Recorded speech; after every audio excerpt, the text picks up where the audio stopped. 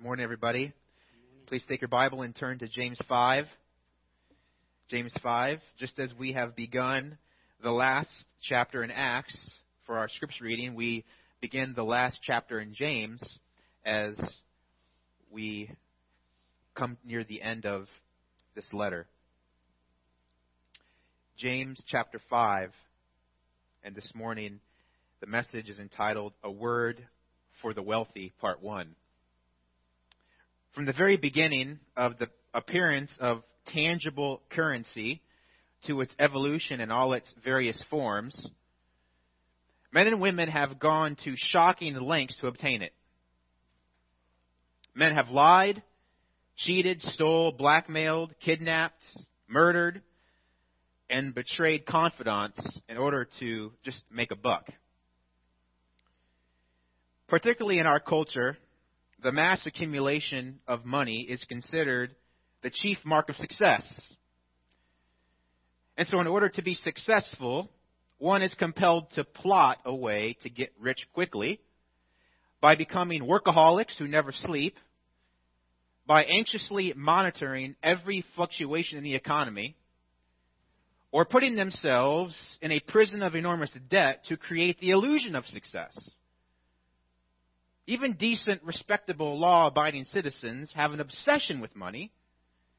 And that's evident in the general attitude amongst unsaved people that retirement at the earliest age possible is ideal. Even among most Christians, I'd venture to say that we become unbalanced in our thinking as we join the world in trying to, quote-unquote, keep up with the Joneses and become consumed with getting ahead.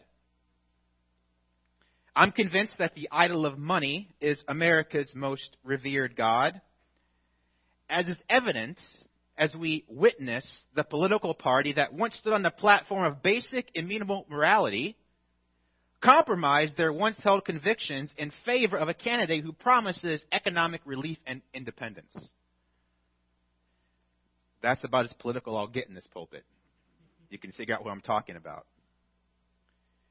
So knowing that we humans, by nature, haven't changed since money reared its ugly head, and observing how our culture is fixated on the almighty dollar, the truth that we find this Sunday is quite compelling and necessary for us right now. In the text before us, James, the brother of our Lord Jesus, brings the word to those who are consumed with the pursuit of monetary abundance, those who amass significant quantities of wealth for the wrong reasons and use it in sinful ways. Now, you may be tempted to think, well, I am by no means a wealthy person, and I honestly could say that I could not be charged with being a lover of money, so I guess I'll just check out this morning. But I want you to think again. If after church you're going home in your reliable car to drive home to a warm meal and eat it while watching the Seahawks game, trust me, you're rich. You're rich according to biblical standards. And you're rich, filthy rich, according to worldly standards. So let me remind you all that we also desire comfort and security, don't we? If our furnace goes out, whoa, time to freak out, right? If the locks on our doors don't work, we might not sleep at night because we're worried about somebody breaking in. And so to have comfort and security, we have to have money, don't we? So the possession of money becomes a big deal to us. And so, since that's the truth, then this message applies to all of us equally. And so, in keeping with Paul's command to watch your life and doctrine, we need to allow James to speak to our hearts today with regard to the danger of accumulating too much stuff. The structure of James 5, 1-6 unfolds in 3 parts. The first 2 parts we'll tackle this morning, and the last part, the most lengthy part, we'll tackle next week. These three parts can be taken as a reminder to those who have been taught that a biblical doctrine of money involves wisdom in handling it. But it should also serve as a strong rebuke to those here today who profess to be a Christian, but in reality flirt with the idolatry of money. So let's look at this first part. The first part in verse 1, the warning to the rich. Look at verse 1. It says, "Come now, you rich, weep and howl for your miseries which are coming upon you." So James begins this section with another direct address, the same one we saw last week in the previous paragraph, James 4:13-17. "Come now," which is a short, abrupt address to his audience. And it's important to observe again, like last week, that he shifts gears quite often in this letter. He goes from sounding paternal or fatherly by addressing his spiritual sons and daughters as beloved brethren. But he shifts here to a condemnatory tone of a weeping prophet pronouncing doom on a pagan nation. And the point of this address, "Come now," is to carry a forceful condemning tone like a herald delivering a sovereign decree from the king himself. The rich, whom James attacks in this paragraph, are the wealthy landowners in verse 4. And as a side note, most commentators believe that this section has in view non-Christians who are oppressing the Christian community. Most notably, John Calvin gave two reasons why this is the best interpretation. Number one, by hearing of the miserable end of the rich, they, the Christians, might not envy their fortune. And secondly, by knowing that God would be the avenger of the wrongs they suffered, they might with a calm and resigned mind bear them. Makes sense to us, doesn't it? So whether or not you agree or disagree with who the rich are, it matters very little, because the main point of this section does not change if you take it as being addressed to Christians or non-Christians. The rich, James refers to as a class of people frequently criticized in the Old Testament, in Jewish literature, and also among the wider Greco-Roman world, for their greedy acquisition of land and their exploitation of those forced to work on the land. And I say this because you need to keep in mind our exegesis here, right? We have to keep in mind when this letter was written and the circumstances that the people were in. Keep in mind that back in James's day, there was a much, much more extreme separation of classes than there is today in our culture.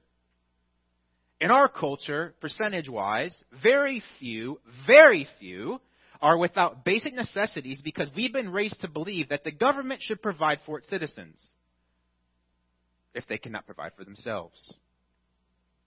But in James's day, there were no food stamps.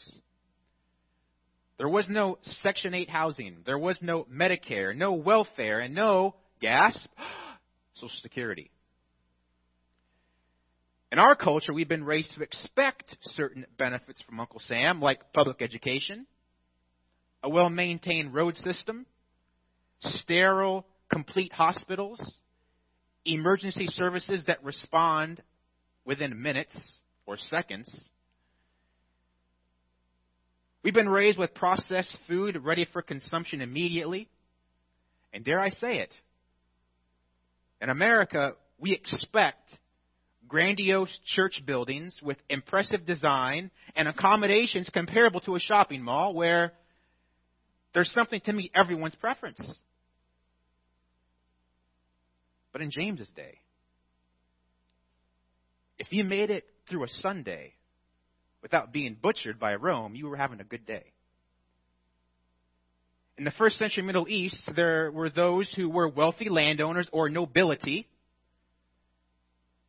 And then there were those who labored day in, day out, tirelessly, just to survive.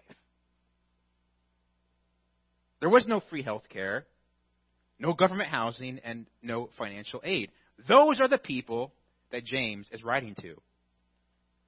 And so if you weren't among the rich, you worked for or begged from the rich.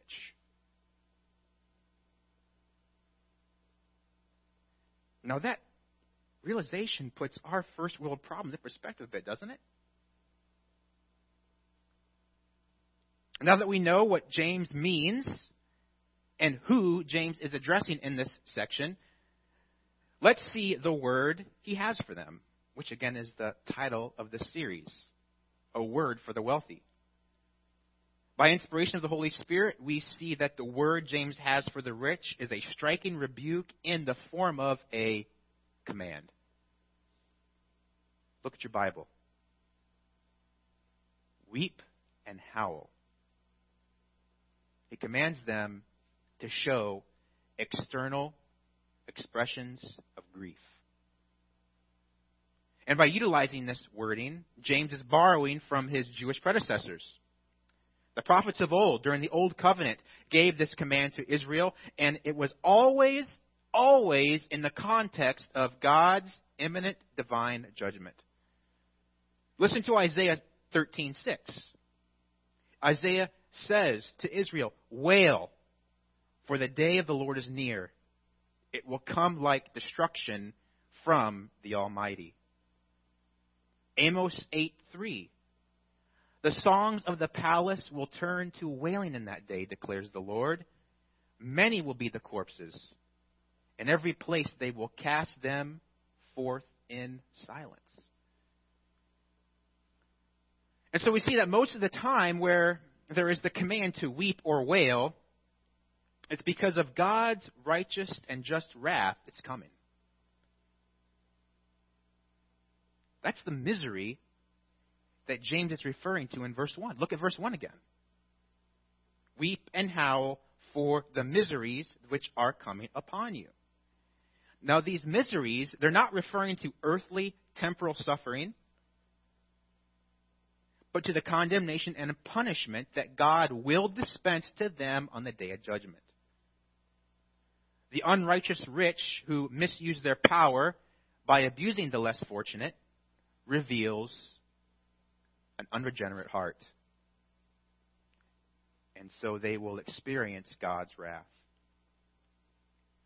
Now, for clarity's sake, even though it's true that the rich and the unrighteous are so easily associated with each other in Scripture, remember Jesus said it is hard for a rich man to enter into heaven. It would be easier for a camel to enter through the eye of a needle. James and the holistic teaching of Scripture does not condemn the rich for simply being rich. Because it's not wrong to be rich. It's not a sin to have money. Solomon and Abraham were filthy rich. Biblical Christianity does not demand you to live in poverty as a test of true spirituality, nor does the Bible call you to give away or sell all you have. But sadly, that false notion of religion has been marketed as quote-unquote Christianity since the Roman Catholic Church came up with the practice of monasticism. You guys ever heard of monasticism? Well, that's the idea that one could attain a higher degree of spirituality by living in desolate isolation, spending all the time engaged in external rituals, and being self-deprived of anything more than the absolute bare minimum necessities. For example, monks and nuns are practitioners of monasticism. And it's really a sad religious observance because it gives people the false sense of salvation. If I do these things, then God must be willing to save me. Or it drives the overactive conscience mad with guilt. Martin Luther, the great reformer, testified to his time enslaved to monasticism when he made this confession. Listen. I kept the rule of my order so strictly that I may say if ever a monk got to heaven by his monkery, it was I. If I had kept on any longer, I should have killed myself with vigils, prayers, readings, and other work. Now, how sad is that? How sad is it to believe you have to live in a stone room, wear rags, eat nothing but bread, drink nothing but water, and pray all day to be reconciled to God? What is more enslaving to that?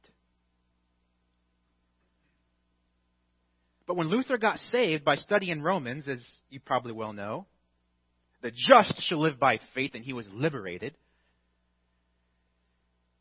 he quickly realized that the path to God was not via monkery, because nowhere in the Bible does it command men to be a monk, let alone elevate it to a status of supreme spirituality.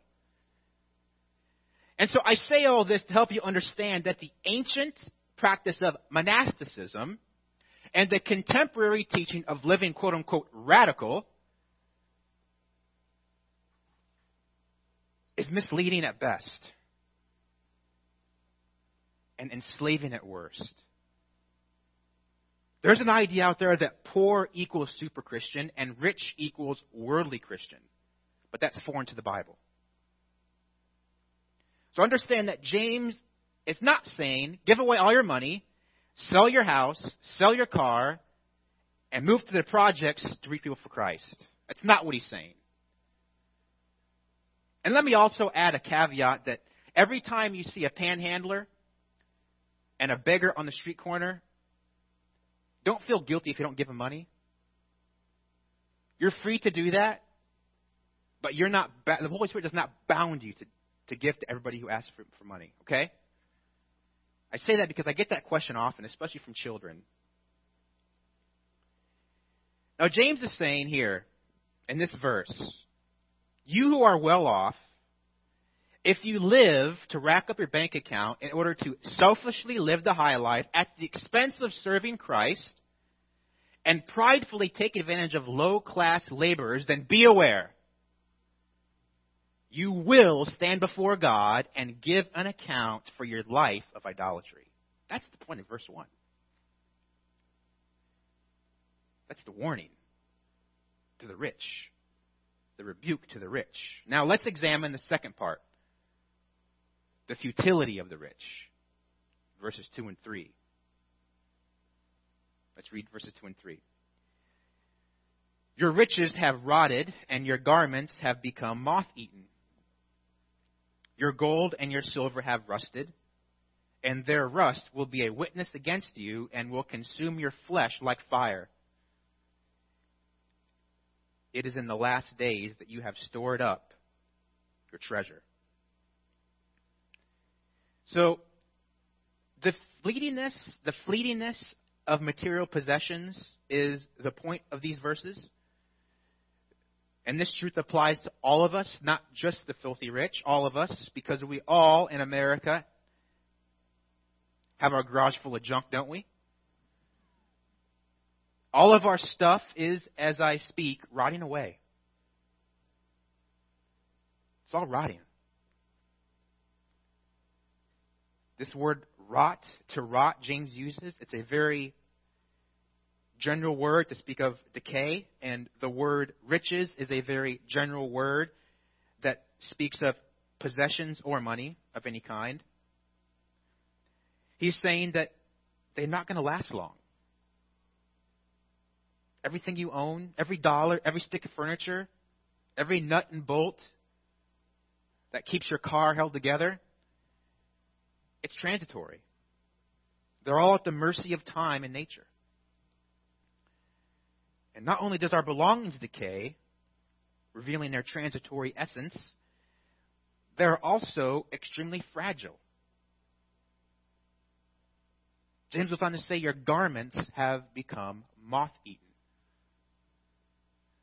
which is just another way of saying something is feeble, weak, and frail.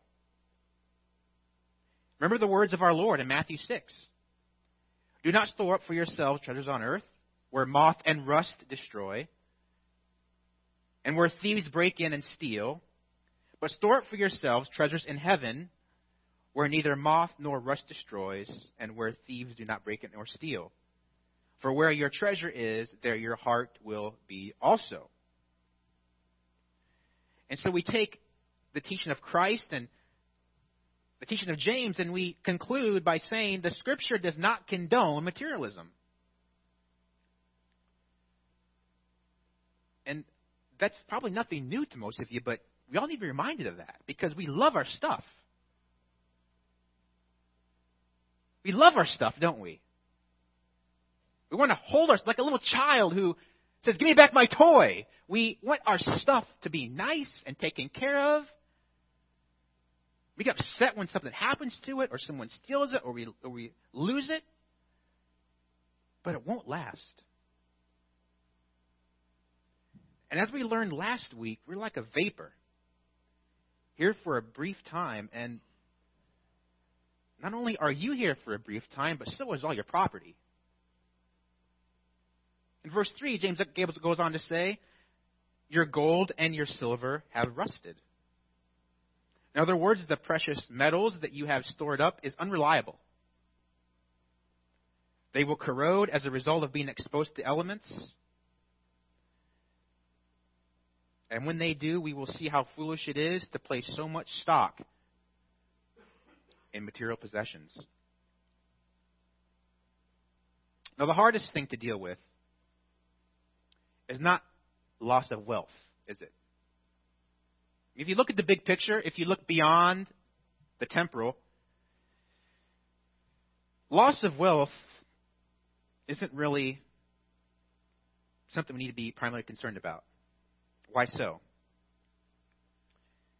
Because of what James says in verse 3. And their rust will be a witness against you, and will consume your flesh like fire.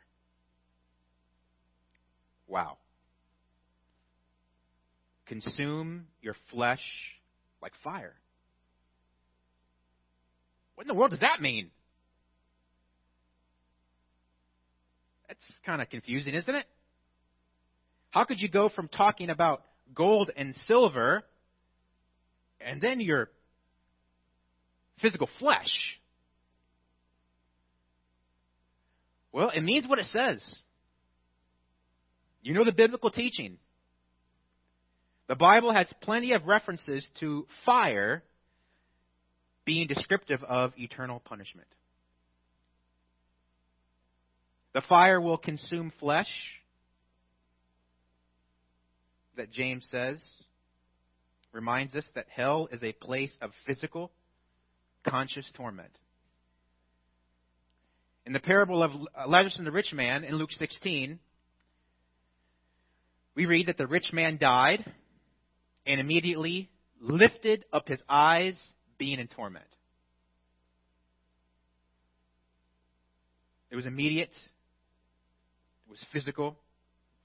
It was literal. And there was fire.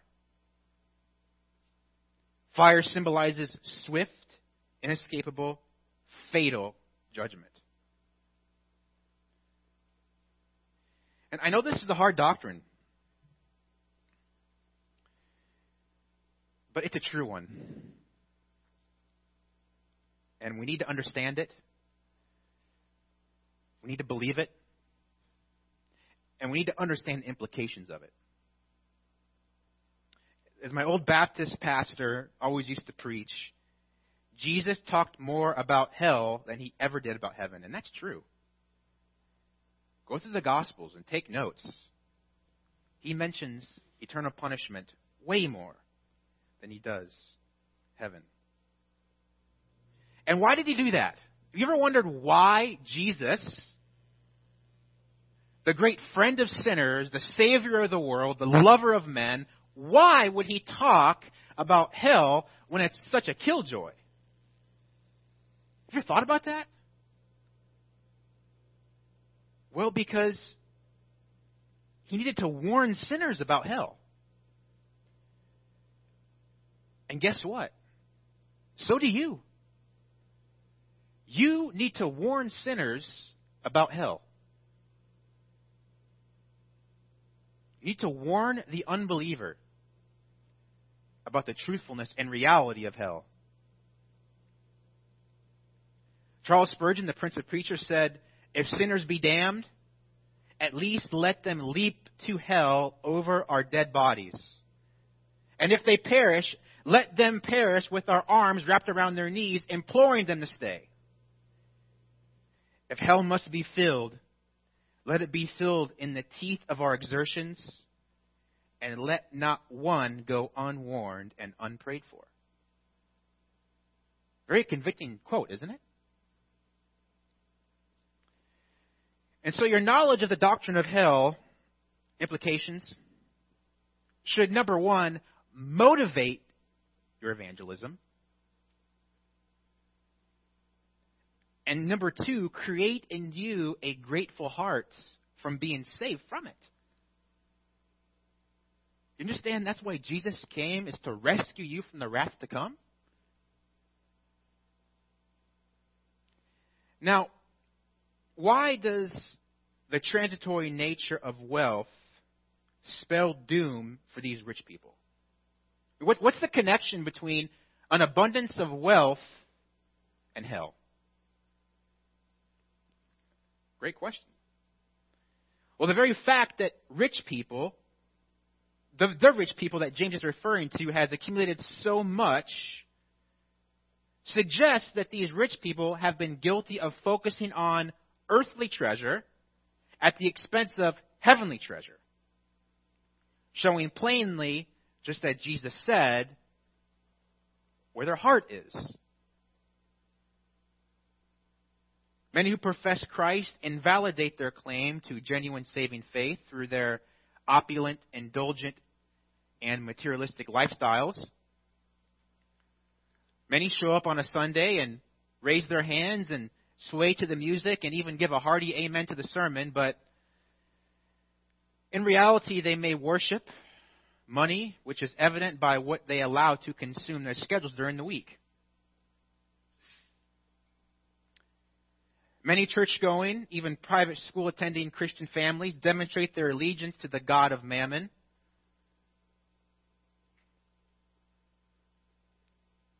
By having the wife abdicate her role as keeper of the home, having to work full-time to pay the bills.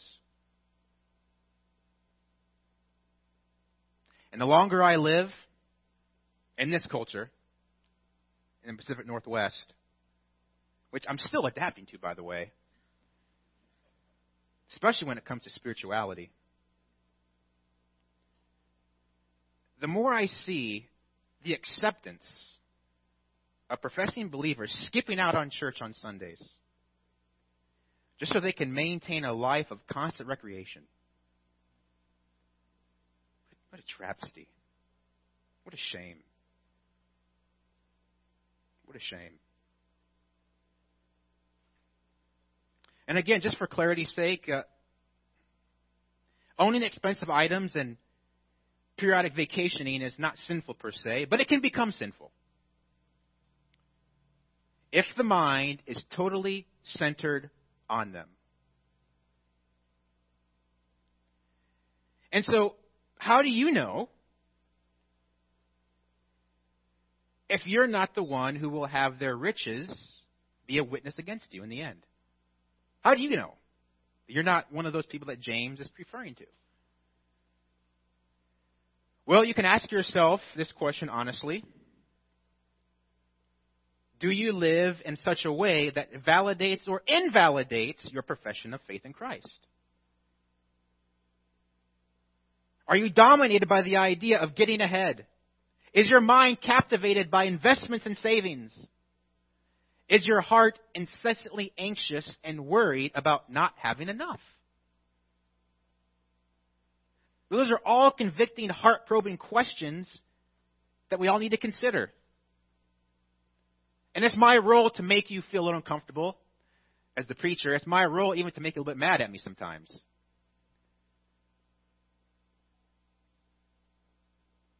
Do those heart-probing questions probe your heart? probes my heart, the thought that gives me the most terror in an earthly sense, is not being able to provide for my family. Nothing has caused me more grief and worry than my precious children not being adequately provided for. In fact, it has caused me to weep with fear. A few years ago, when I was in seminary, I was strapped for cash because my GI Bill was going to be exhausted my last year of school, so I knew that I needed to find full-time work. And ever since I got out of the Army, I always wanted to be a cop. So LAPD was hiring, so I applied. And I passed the written test. And after I was notified of that, I was invited for an interview a few weeks later. I'm going into the interview with my nicely clean, pressed blue suit, fresh haircut, and a shave. I was feeling very confident in myself, thinking that I'm a combat vet, I have a degree, I'm physically fit, I have good credit, references, etc. But after the interview, I was humbled. Immediately after the interview, the detective comes out as I'm standing in the foyer, and I'm expecting to hear him, Mr. Heitman, I want you to invite you back for a next interview. I was just waiting to hear that. I was like standing there like this, like, ready to hear some good news, but it wasn't good news. I was informed that I was not going to continue in the hiring process. And so, needless to say, I was devastated. The whole way home, I was thinking, what am I going to do? Drop out of school? Go back to Alaska with my tail between my legs, failing seminary?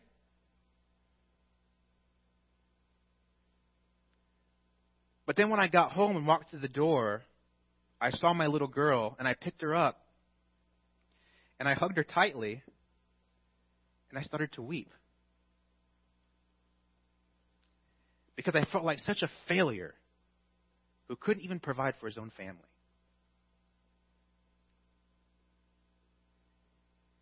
But looking back now, my thinking was dead wrong. Because I was consumed with gold and silver. I did not trust God to provide, and I did not live as though my faith was being validated. I did not live as though I really believed, that God is good and sovereign. At that moment, my treasure was on earth and not in heaven. And so, while it is good for men to feel the burden of responsibility to provide for their family, be careful, men, not to be consumed by it, or else you will be lured away from Christ to the false god of riches. Look at the end of verse 3.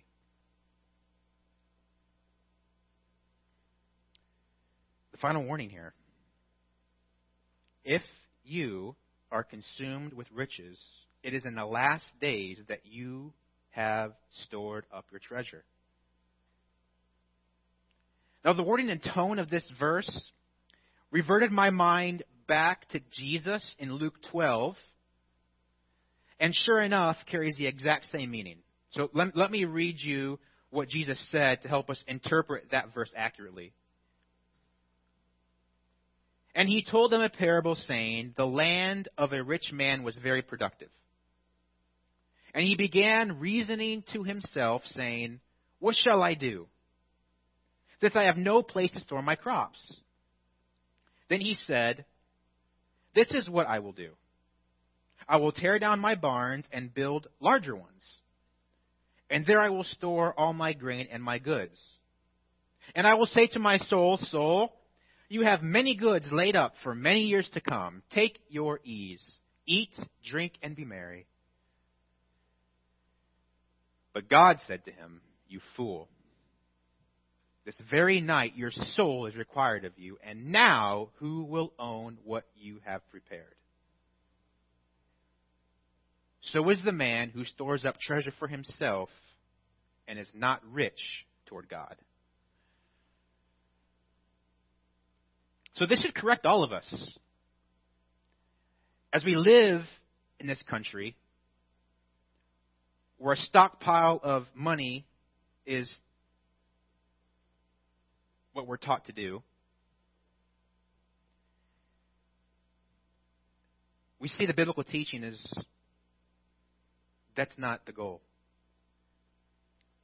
As I alluded to, this parable sheds light on what James is getting at in verses 2 and 3, that the mass accumulation of wealth is stupid because it distracts us from the rapidly approaching judgment. And so by way of application, the rich are to use their abundance to enable and stimulate gospel work. That's what James is saying. Don't store it up in your big barns. Don't store it up in your big fat bank accounts, in your investments. Use some of it to enable gospel work. Use some of it as though God is reality in your life. Because it's foolish to store it up and hide it. And you can serve it for the last days of judgment. It'll be no use then. It'll burn. And you will have to answer to God for your failure to be a good steward of it. So we have seen this morning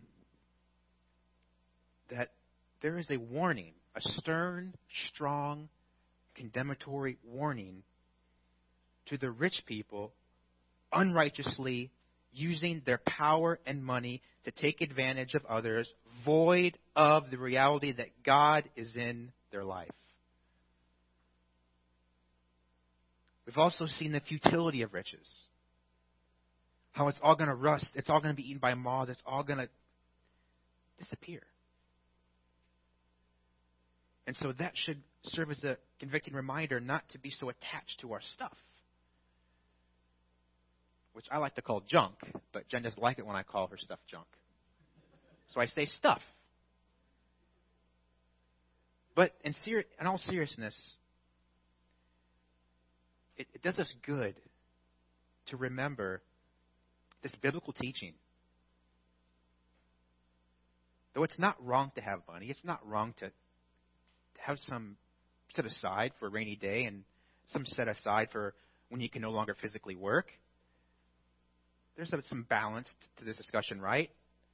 The point of the message is for rich people not to be consumed with it and to use it wrongly, because in the end, it's all going to rot away. What's more valuable are the souls of men. And so we are to be heavenly minded by using our resources and our possessions and our money primarily to enable the worldwide church to execute the Great Commission. So next week, I will examine the specific indictments of the rich, which you can read about in verses 4 to 6, but time does not permit me to cover those verses adequately today, so we will pick up next week in verse 4. Let's pray together. Father God, thank you so much for your word. Thank you for this convicting reminder that riches can be a danger to us and that it can distract us and take the place, the rightful place of you in our life.